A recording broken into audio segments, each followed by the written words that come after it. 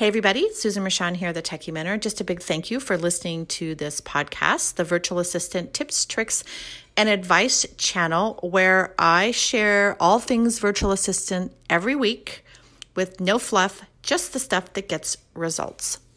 Hello, my friends, and welcome to this week's episode. First off, I want to wish you a Happy New Year. At the time of this recording, it is January 2nd, 2023, so a Happy New Year to you.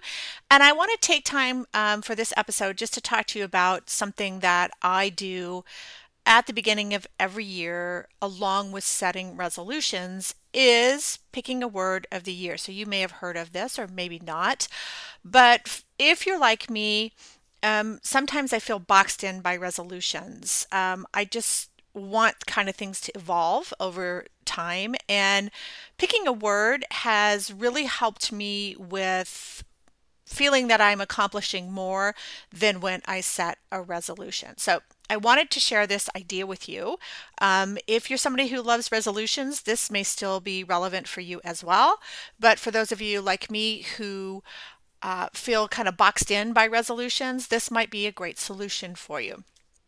So I read this great post, or I should say article, by the Washington Post a few weeks ago, but it really has to do with the word of the year. They call it a nudge word, and use it to set your intentions and hopes for the new year instead of locking you into specific resolutions.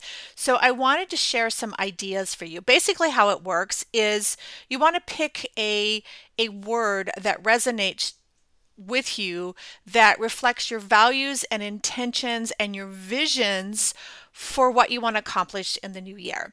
So there's different types of words that you can pick. And at the end of the day, it's all up to you. It has to resonate with you. So here's some ideas. So you can do words of reflection, such as awareness or pause or reset, or optimism or focus. Or you can do words of change, reset, renew, energize, growth, recharge, evolve, which happens to be the word that I chose for this year. But you can also do things like adventure and travel. And then there's words of connection, where you can focus on, listening or balance or experience or reconnecting or collaborating or engaging. There's really no shortage of words when it comes to picking a word for the year. And I know some people who pick more than one. I mean, for years, my word was freedom, and it was that way for several years in a row. It has slowly changed, and now this year is evolve, because I want to evolve to whatever that next level looks like for me. So take a moment to find a nudge word which really works for you. And it can really, encompass all aspects of your life.